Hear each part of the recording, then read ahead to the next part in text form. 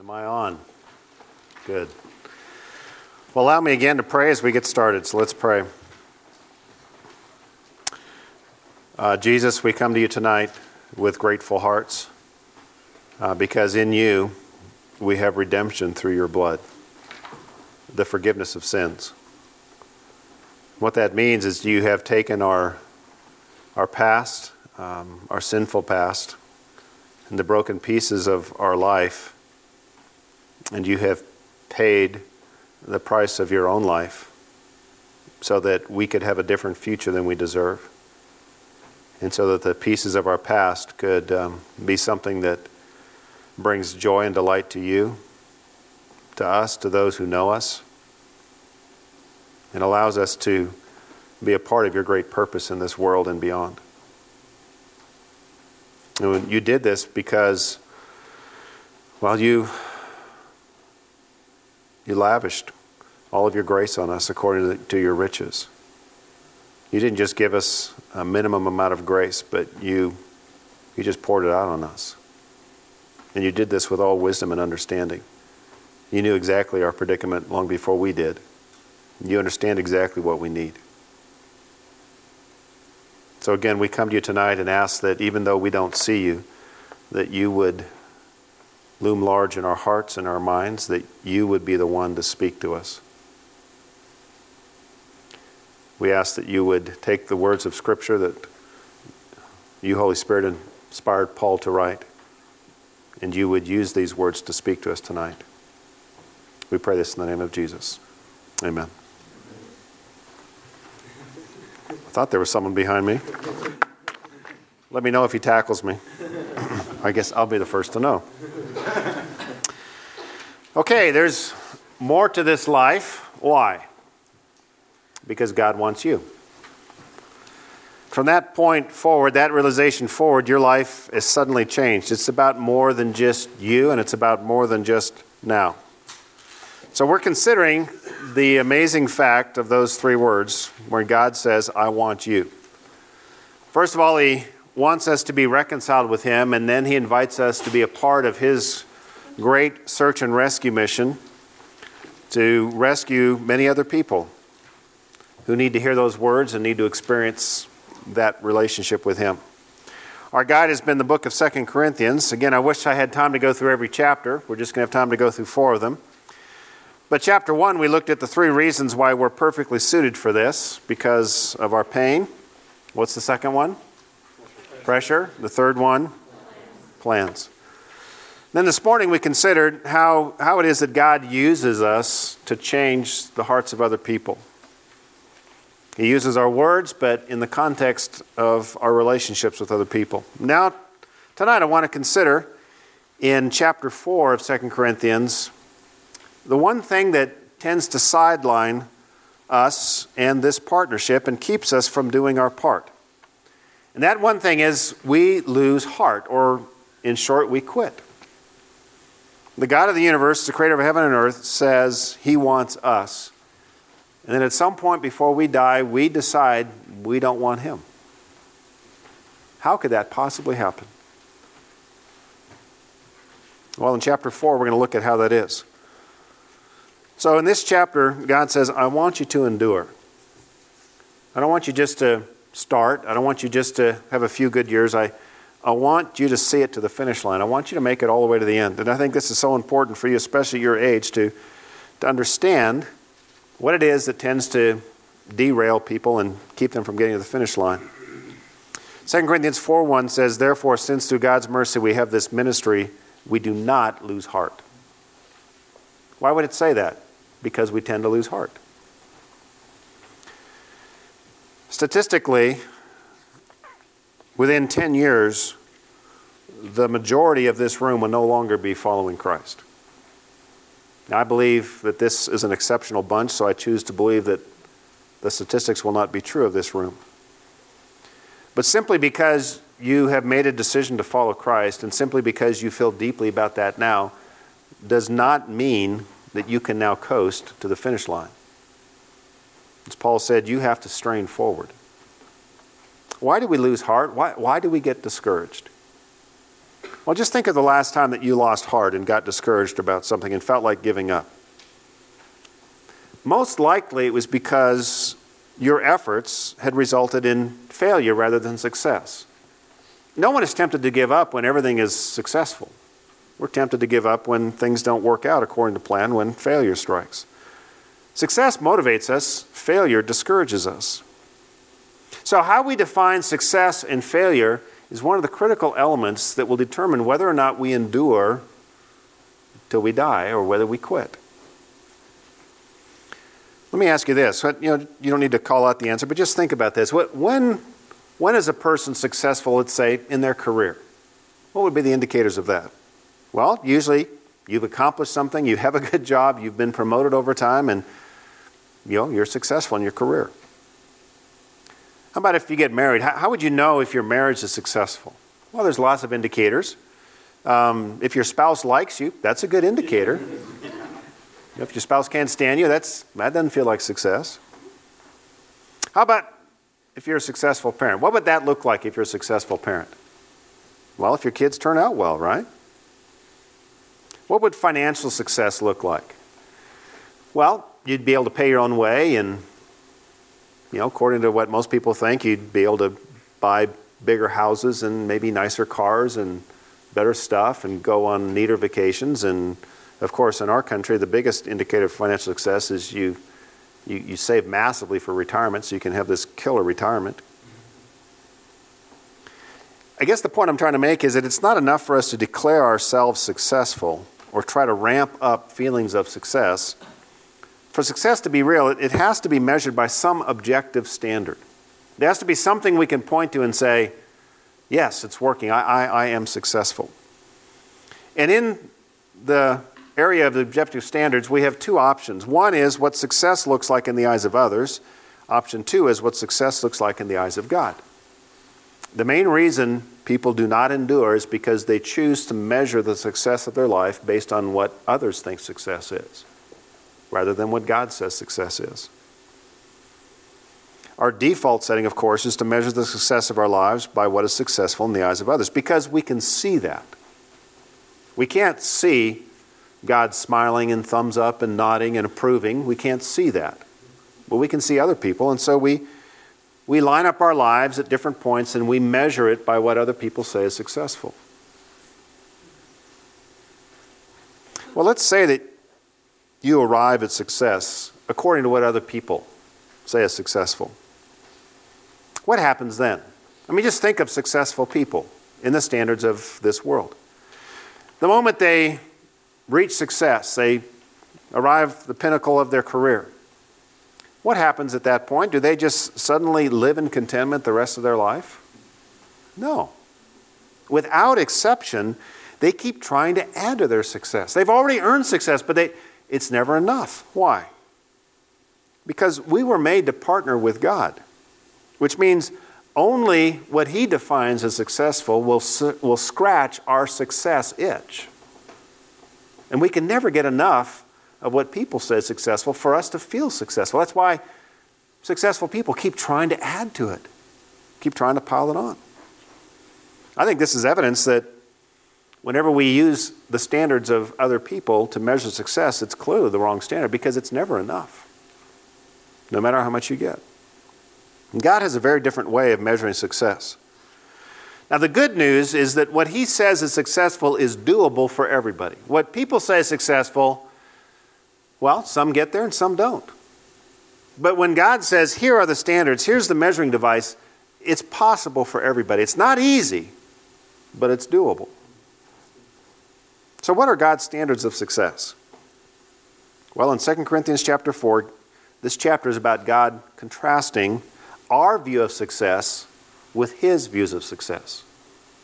Because how we define success, how we measure success, will determine whether or not we can endure and make it to the end. The first contrast is this. It's about God's ways, not your results. We measure success based on results. God measures success on whether or not we are living our life His way. Now, God has a way of doing life. And as we line up our life and and continue to move in that direction, God says that's successful. No matter what else happens around you, I define success that way. In fact, in the Old Testament, the Hebrew word for success simply means to make progress in the right destination. It's a movement. For us, success is something you arrive at. It's a destination. For God, it's a direction of life. 2 Corinthians 4, 1 through 2 describes it this way. He says, therefore, we already read verse 1, but let me read again. Therefore, since through God's mercy we have this ministry, we do not lose heart. Rather, we have renounced secret and shameful ways. We do not use deception, nor do we distort the word of God. On the contrary, by setting forth the truth plainly, we commend ourselves to every man's conscience in the sight of God. So let's think our way through this. Through God's mercy, we have this ministry. Why are we partnering with God in this great search and rescue mission? Not because of anything special about us. It's just simply God showed us his mercy. We've been forgiven, and therefore we are perfectly qualified to help bring that message to other people. We got this job not because we are the moral elite, but because of God's mercy in Christ that's changing us. And now we know firsthand what this means and how desperately other people need this. And we long to see the same kind of change for other people. So, Paul goes on to say, so don't lose heart in this. Why would he say that? Again, because we do. The reason is this job is full of failure. Those that you are praying for who are far from God, those that you're trying to reach out to, those that you're trying to share the gospel with, those that you're wanting to see them reconciled in Christ, it's full of failure. They often show very little evidence of change. And even those who have decided to follow Christ and you start investing in, they don't always grow and move forward. Harold Bullock, a good friend of mine, many of you know Harold. He's been a mentor to me for most of my life.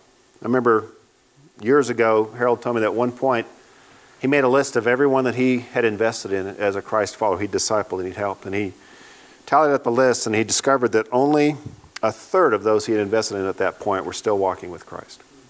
2/3 had quit. So if you base it on the results, if you base it on, investment and return, you're going to give up. Because, the hearts of people are fairly fickle.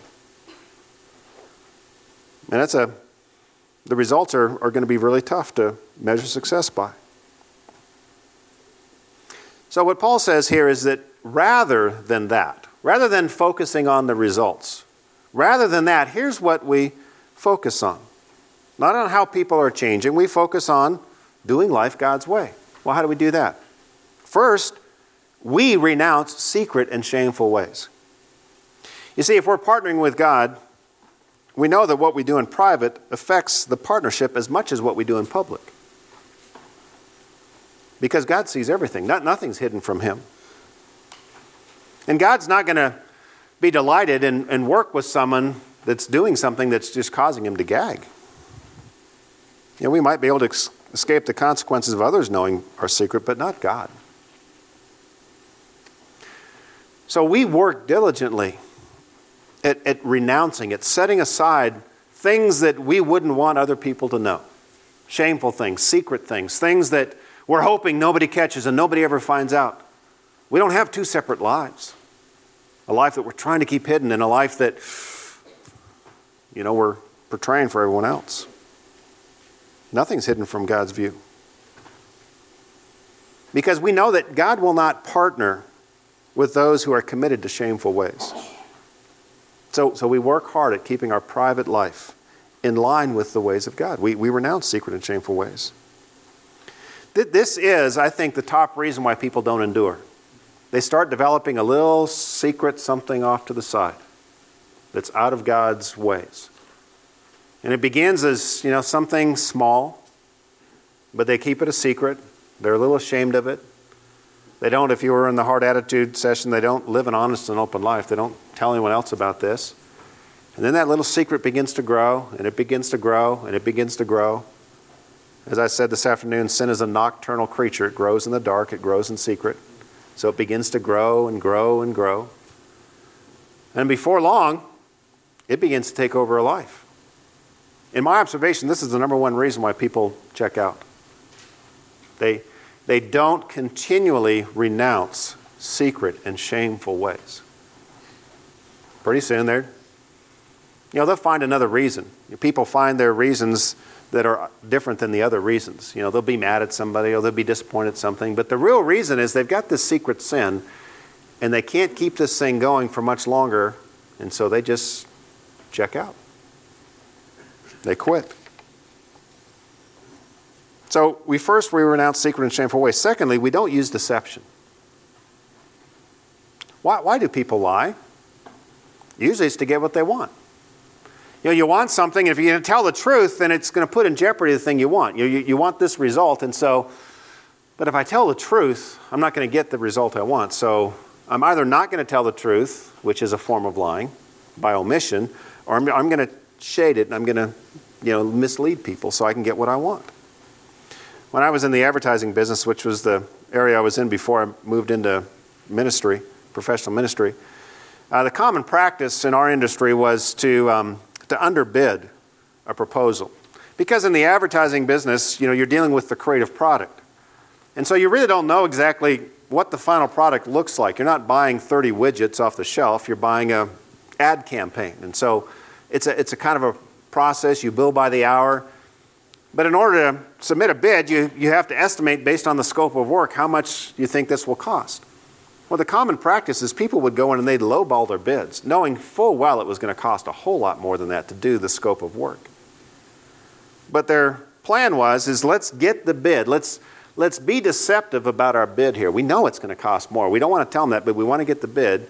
We begin the relationship. We get them down the road in this relationship, and then we start hitting them with change orders. And that's the way it was done. I had one gentleman tell me, that's just an industry standard. And what I've learned over time is most industries have standards that are deceptive. They kind of work amongst themselves so that they together can be somewhat deceptive. Well, I was trying to sell a creative product in an environment in which this deception was going on. And if I didn't play along, it was going to cost me. So I had a decision to make. Am I going to use deception as a way of feeding my family, or am I not? I knew it was going to cost me results. I chose not to be deceptive. Now, I wish I could tell you that because of that, God just blessed me and made me the top salesperson. No, I was at a disadvantage. I mean, there were some good results over time, but for the longest time, I was at a huge disadvantage. The choice, though, is, and you'll face this choice again and again and again through life. Am I going to do this God's way, or am I going to get the result? I mean, you look right at that choice and say, but if I do it God's way, I'm going to not get what I want. I'm going to lose this. No way this is going to work out, and you have to make a choice. If you're going to endure, you have to choose to do life God's way. A few years ago in our church, we bought, I think I mentioned we bought property, and we moved on, and we constructed some buildings. And the way the timing of the thing worked is we moved in almost exactly when the economy began to tank. So we were like this, young married couple that had bought their first house and stretched to reach the mortgage, and then, the income went down. And so we were struggling financially just to pay the mortgage on this thing. And finally, after about a year and a half of doing that, we got to a point where a part of our debt was due. About $200,000. It was due. We owed it, and we couldn't pay it. And the entity that we owed this money to filed a lawsuit against us and pushed for us to have to file for bankruptcy as a church. I mean, it was a disaster. And I have to tell you that the last thing I wanted to do is to go before the entire church and say, here's what's going on. I have led us to this point. And if we don't get $200,000 in the next 10 days, we're going to have to leave this property. And I remember wrestling with this. I didn't want them to know the truth. I mean, it was hard, I just didn't want them to know the truth because it made me look terrible. And I knew what people were going to do. People were going to say, well, Bevan, you knucklehead. What were you thinking? Why did you lead us to do this? You should have known better. And so on that particular Sunday, I stood up in front of the group and I said, here's the situation that we're facing. Here's why it happened. And I have to take full responsibility for this. I led us to do this. I led us to take this risk. And we are now up against the wall. And I don't know what's going to happen. I mean, I had to decide. I just have to be honest. I have to do it God's way. And for me personally, I thought, well, I'm just going to have to find another job. I'm going to have to, there was a group of people that came up to me before all this and knew about this, and they said, you know what, if we lose the property, we'll join you in Central Park. And so we called them the Under the Tree Gang, because we'd kind of, we'll just meet under the tree. We'll just start all over again. But I stood before the group and I told them that, and I said, we need $200,000. I know I can't write that check. I don't think any of you can.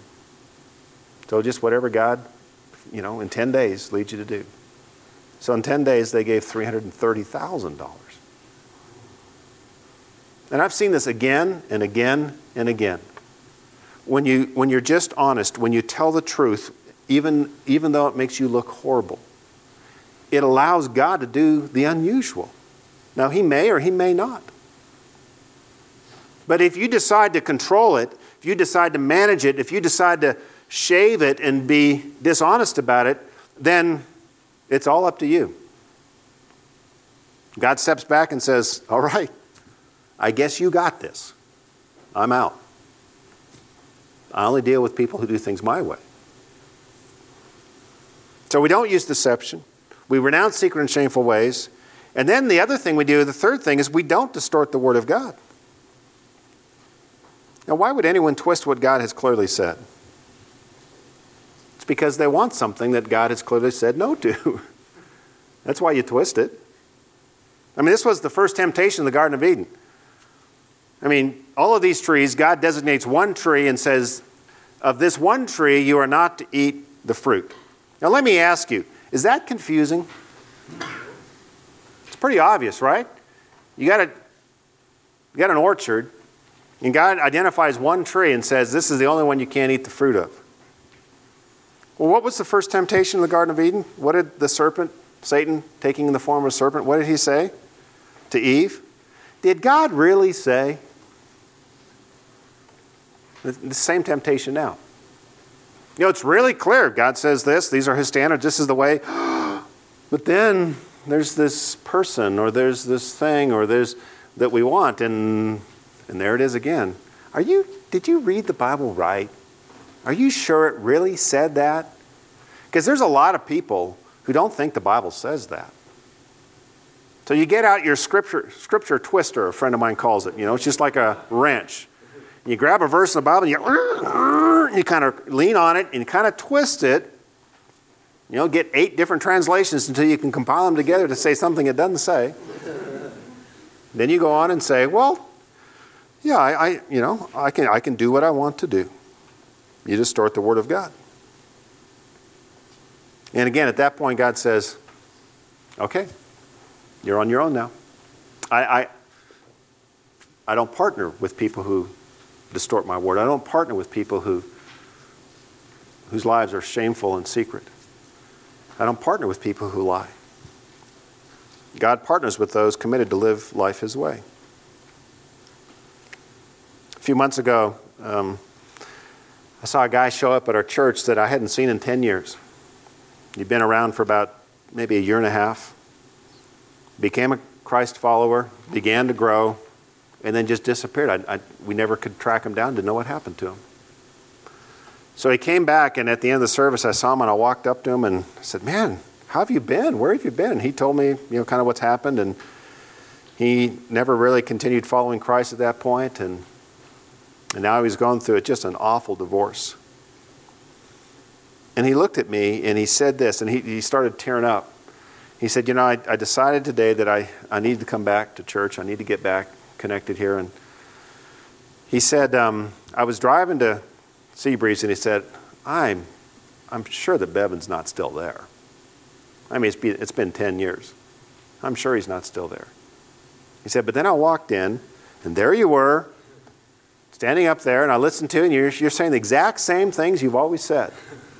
I thought, really? I haven't been added any creativity to it at all? Or, I said, saying the exact same things you always said. But he was tearing up, and he said, you have no idea what that means to me. He said, this is what he said. He said, it makes me think that this stuff must really be true. What he was saying is, you've built your life on it. And you're not distorting God's word. As people get a chance to see you consistently follow God, you have no idea what that says to them, what it communicates. It basically said, and this is what he said to me, it makes me think this is real. Well, yes, in fact, it is. But see, if it's just an opinion, if it's just something that we hold on to until we really want something over here, well, then we'll distort it. We'll use deception. We'll develop secret and shameful ways. What God wants from us is the willingness to trust him enough to do what he says, no matter what the consequences will be. Because God doesn't need us to produce results. You know, he's not fretting and worrying because he needs us to make some money for him. He doesn't need us to get people to follow Christ. He's perfectly capable of getting the results that he wants. What he wants is for us to trust him, do life his way, and then allow that life to make the impact that he wants it to make on many people.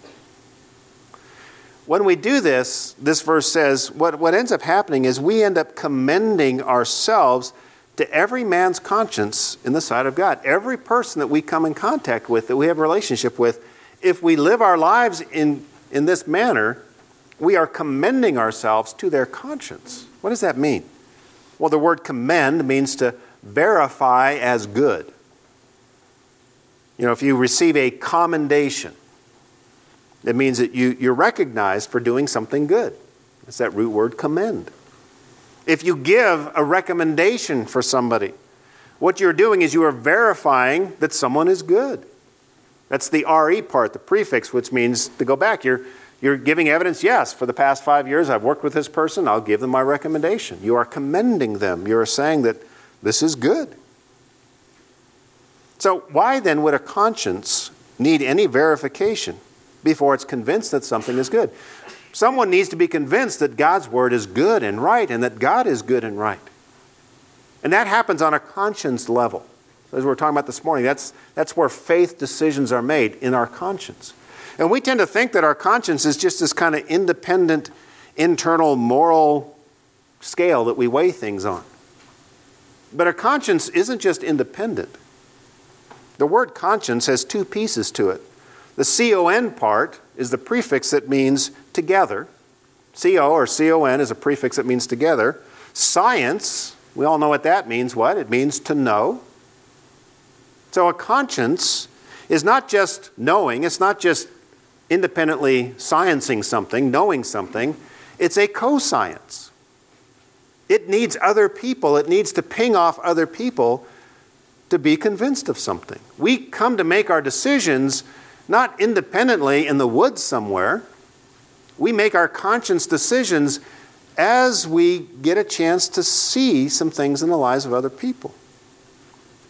So what this means is that whenever we live this way, we are the recommendation of Christ to other people, to their conscience. You can't just fill out a reference about Jesus listing his accomplishments and tell people, check this out. People need to see the impact of his life in your life. And when they see that, again, that doesn't mean they're automatically going to make the decision, but it's a co-science. It's a reference point now of knowing, and they have a chance now to have their conscience shift from dependence on themselves to dependence on Christ, because you're doing it. And your life has something about it that they want. Back in 2005, my wife and I spent a week and a half, maybe it was almost 2 weeks in northern Ghana at a conference. I was asked to do some teaching there. And we met this couple. I want to show you this couple. Because they're African, it's really hard to see them, but their name is Simon and Ruth. And we sat down to dinner with them one night, and this was our favorite couple the whole trip. They're from Nigeria. We were in northern Ghana. They're from Nigeria. And we began to ask their story, and they told us that they had decided to be missionaries to Togo, which there's Nigeria, and then Togo is a little slice, and then Ghana is next to it. So Togo is in between Nigeria and Ghana. And they decided that God wanted them to move into some of the northern areas of Togo, very poor areas, and just move into a village completely full of people who knew nothing of Christ. So they moved into this village, and there's story after story about how hard that was and the price they paid to do it. And they said they lived there for 2 years. And they worked with them, they helped them farm, they tried to teach them about the Bible, and they had no interest in it at all. And kind of after 2 years, their sense was that God was moving them to another place, I think back in Nigeria. And as they were leaving, after 2 years, they said, we just didn't understand why God had brought us to that village. Because not a single person showed any interest in the gospel at all. So he said, honestly, we left after 2 years, and we were kind of discouraged and thought maybe we just misheard God on his assignment, and we didn't really understand what that was about. He said about 1.5 years later, we decided to go back and visit this village. And we began to talk to people, and it didn't take very long for us to discover that 60% of the village had become Christians. And we thought surely some higher skilled missionaries must have come through to do something that we couldn't figure out. And they said, no one else had come through. So we asked them, what happened? And they said, you know what? As long as you were here, we didn't feel the freedom to really talk about you. But when you left, as we would sit around our fires at night, we began to talk about the two of you. And we began to discuss our observations, and we began to get more and more curious about you. We noticed how you, Simon, treated Ruth differently than any husband we've ever seen treat a wife. We noticed how you handled sickness and how you handled difficulty. We saw how you would come to our farms when we needed help, and you would help us, and no one ever does that. And so basically, conversation after conversation would happen around these fires where it was basically boiled down to, who were those people? We've never seen anything like it. Then they said, and so then one of us remembered that you kept talking about this book, this Bible, that was the basis on which you lived your life. And so one of us traveled to another village where we knew there was a Bible, and we got a copy of the Bible, and they brought it back, and we started reading it. We found out about Christ, and we became convinced, and so 60% of us now are followers of Christ. What Simon and Ruth had done is they had commended themselves to everyone's conscience in the sight of God in that village. Before that point, they all had consciences in that African village in Togo, but they didn't have a Christian reference to ping that conscience off. When they saw something different, over time, God used that to bear fruit. You see, it's not about results, it's about doing life God's way. If you don't get that lined up correctly, you will not endure, because the results are hit and miss. Secondly, it's not about their progress. It is about their progress, not your circumstance. One of the mistakes we tend to think is that if, God wants us, he wants to reconcile with us, we become followers of Christ. And what that does is that kind of moves us into a special category where God now is going to take care of us and make our life better than everyone else's. That is not anywhere in the Bible. But that's what people think.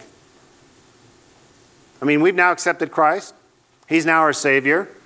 So that should come with some obligation to kind of make our life better than now, right?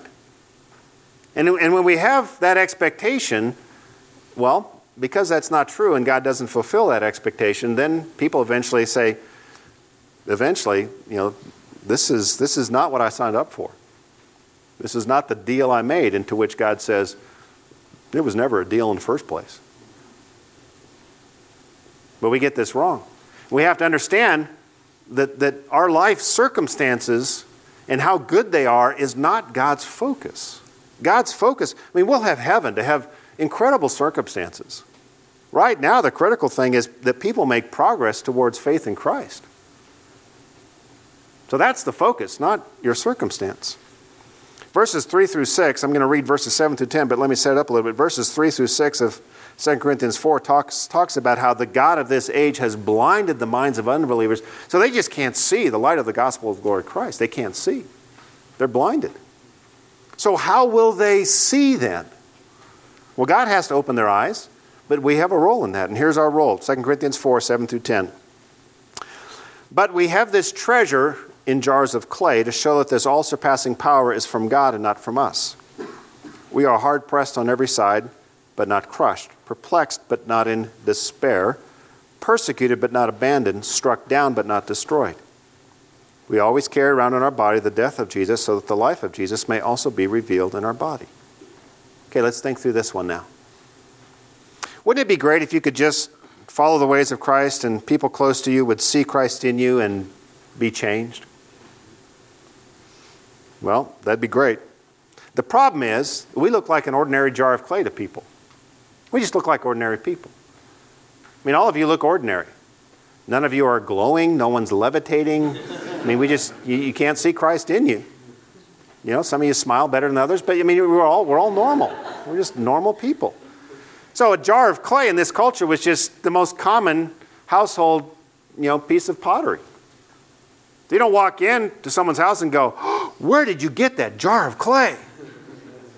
It wasn't a piece that anyone would notice. And that's the way we are. People interact with us. You run across people on the campus and no one says, oh, what is going on with you? No, we're just jars of clay. But inside these ordinary, common bodies is a treasure. And that treasure is Christ, if you've decided to follow him. So the challenge is this: how will people ever see the treasure when all our eyes can see is the clay? Well, the answer is the clay exterior has to be broken. Oh, that doesn't sound good. Well, it's not. So God brings 4 kinds of circumstances that are beyond us, that break us, so that people can see the treasure behind the clay. Without these, all people will ever see is the clay. These 4 things happen, these next 4 things happen, so that people can see the treasure behind the clay. 4 kinds of circumstances. Here's the first one. Hard pressed on every side, but not crushed. This idea here means basically kind of bad circumstances come at you from all angles. You've probably had this experience to some extent. As you go on through life, you'll have several of these. It's one thing when you get a piece of bad news, a bad circumstance comes at you. But if at the same time, then something comes from over here, then something comes from over here, then something comes from behind here, and it's just like you're hard-pressed on every side. You get a financial problem, and then there's a health problem. And then all of a sudden there's a work problem. Then there's a relationship problem. And it just feels like life is falling apart. What you're experiencing is what God said you would experience right here. You're hard-pressed on every side. The image I have of this, and I may be dating myself here. I don't know how many of you still have watched the original Star Trek movie, but with Luke and Leia on the Death Star, you remember they go in the chute and they get in the garbage. What did I say? You said Star Trek. Sorry. Star Wars. Luke and Leia. The Death Star. You get in this garbage kind of container area, and the walls begin to contract. And there's all this garbage in there, and the walls are beginning to crush them. This is the image of this verse. It's like the circumstances of life are just like moving in and getting ready to crush you. And what you're doing is like Luke, you're on your little communicator, talking to the C-3PO, trying to get him to shut the thing down. It's as close as Star Wars got to prayer. Help, help! But see, this is what happens with our life sometimes. We can face one pressure, but 2, 3, all sides? Well, God is in this. Because when life is closing in on you from every side, what direction is left? Up. God will bring you to the edge, but not crush you. His goal isn't to crush you. His goal is to reveal the treasure behind the clay.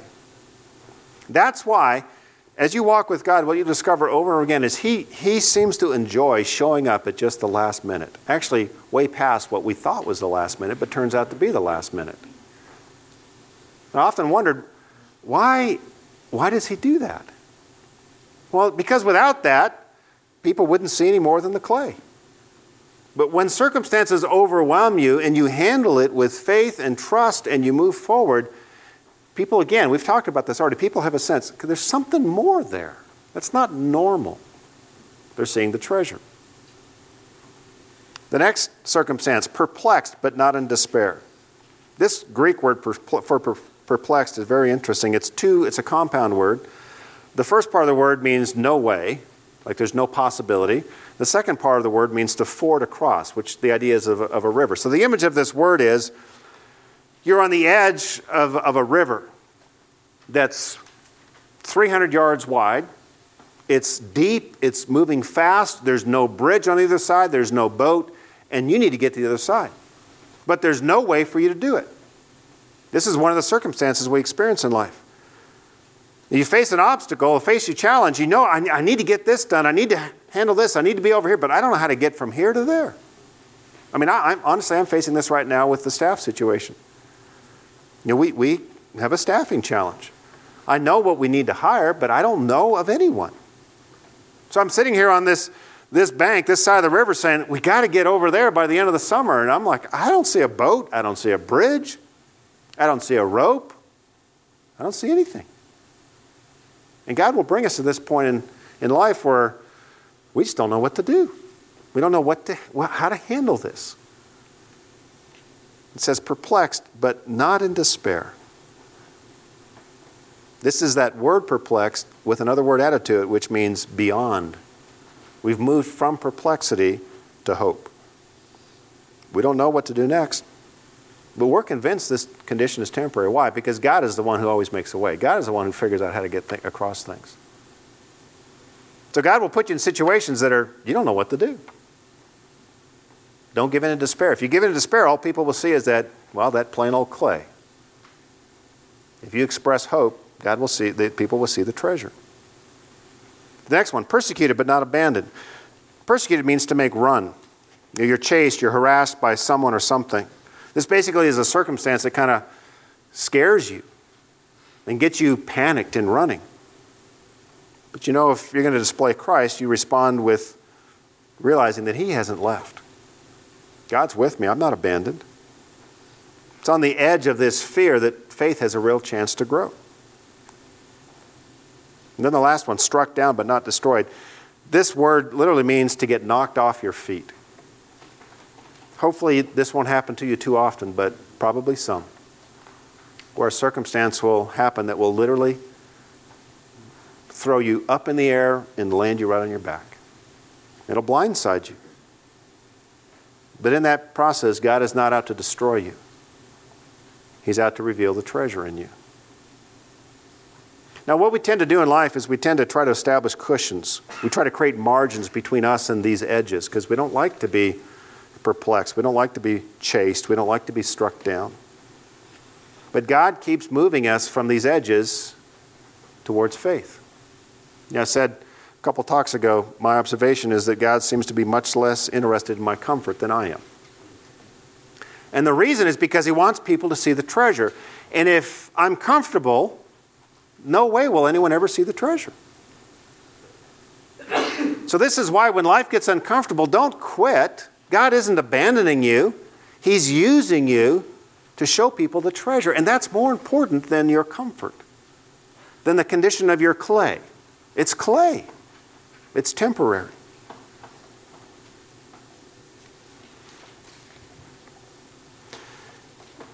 Another way of saying this is if you want to lead people to the edge of faith, you need to go there yourself. Because it's on the edges of faith that God becomes visible. The people see a power involved in the middle of these trials. They see that this is not from us. That's what this verse says. It's not from us, from God.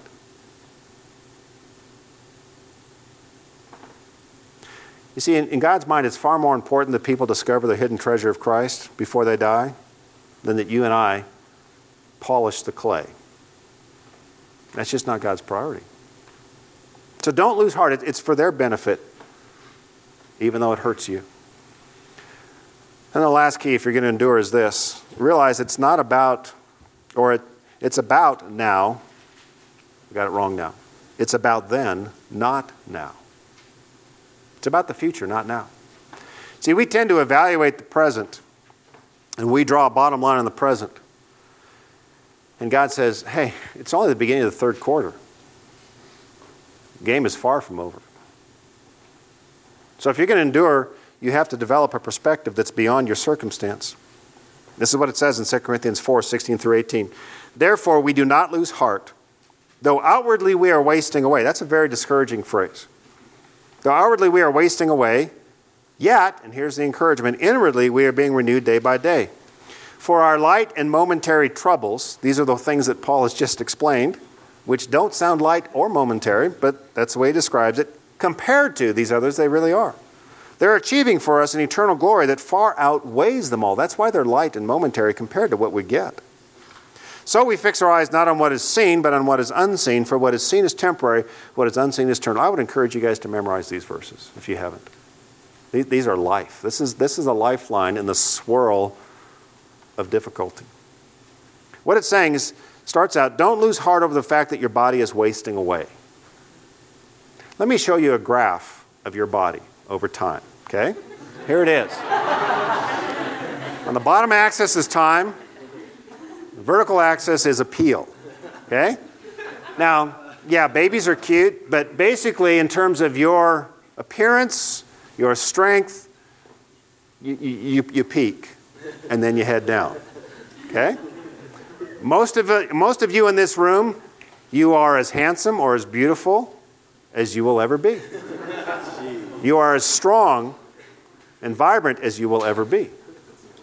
Now, you may be able to draw this plateau out for a while, but eventually, you're in decline. And then there's people like myself that are on the back side of this curve, okay? I mean, this last year alone, I had 2 surgeries. It's ridiculous.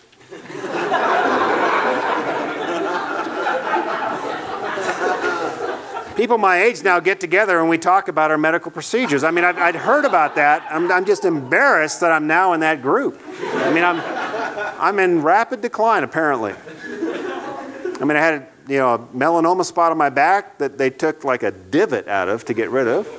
And then I had eye surgery. I mean, I used to go years without seeing a doctor. But I peaked a couple of decades ago. And listen to this. You will too. Okay? You will too. But be encouraged. Okay? Don't lose heart. Why? You get the chance to exchange this graph for this one. Okay? You exchange that graph for this one. Inwardly. See, outwardly, that's what it looks like. You can't resist. I mean, plastic surgery just makes people look weird, okay? It doesn't help. It just makes them look plasticky, okay?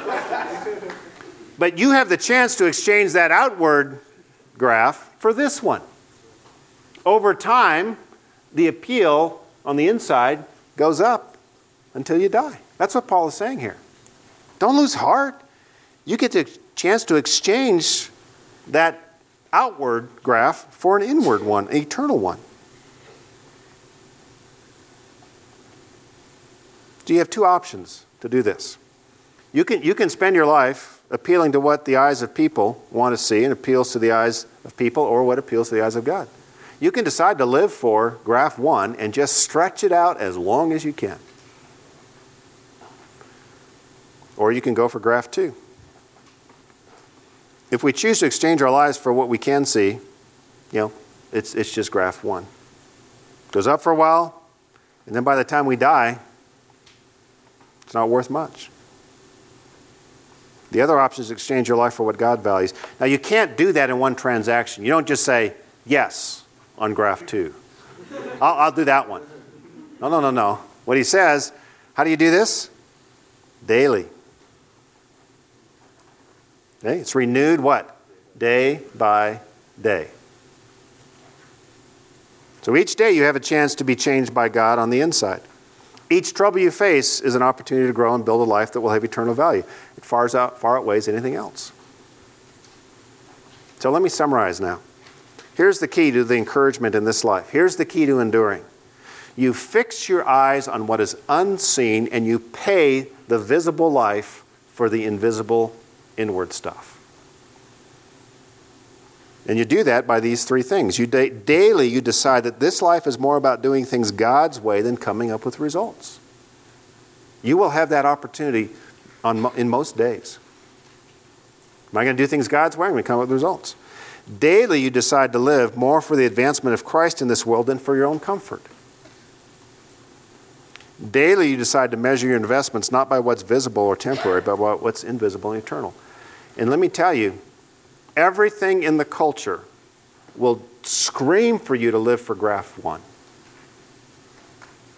But it's a lie. Graft two is the only way that's worth living. But if you decide to live for graft one, you probably won't make it. You know, because everything you're living for it's a losing proposition. So God says, I want you to endure. I want you to be part of what I'm doing, but you have to understand the way I operate. You have to understand the basis of this partnership. You're not the managing partner in this, I am. And I'm asking you to exchange your temporary life for an eternal one. And to do that day after day after day.